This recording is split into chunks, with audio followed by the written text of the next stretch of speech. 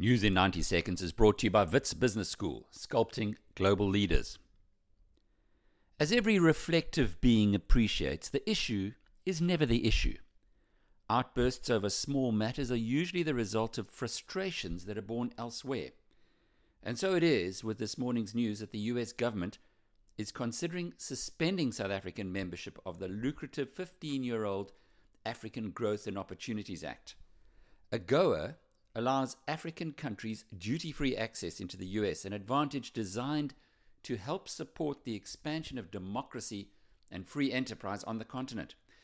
Earlier this year, when AGOA was renewed for a further decade, the US flagged its frustration with South Africa by adding a codicil that this country's continued membership would be dependent on a review of its trade policies.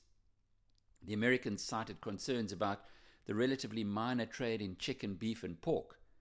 But as is always the case in such matters, the real issue lies elsewhere. Since President Jacob Zuma began his second term, South Africa has been very publicly switching its allegiance away from the West.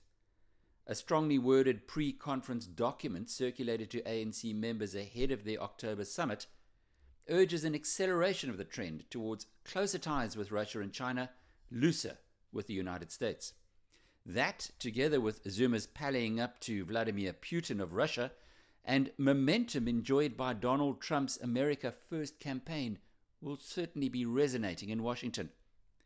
South Africa's continued membership of AGOA and the considerable benefit it brings has much more to do with recent political initiatives than chicken and beef. I'm Alec Hogg. Read more on biznews.com.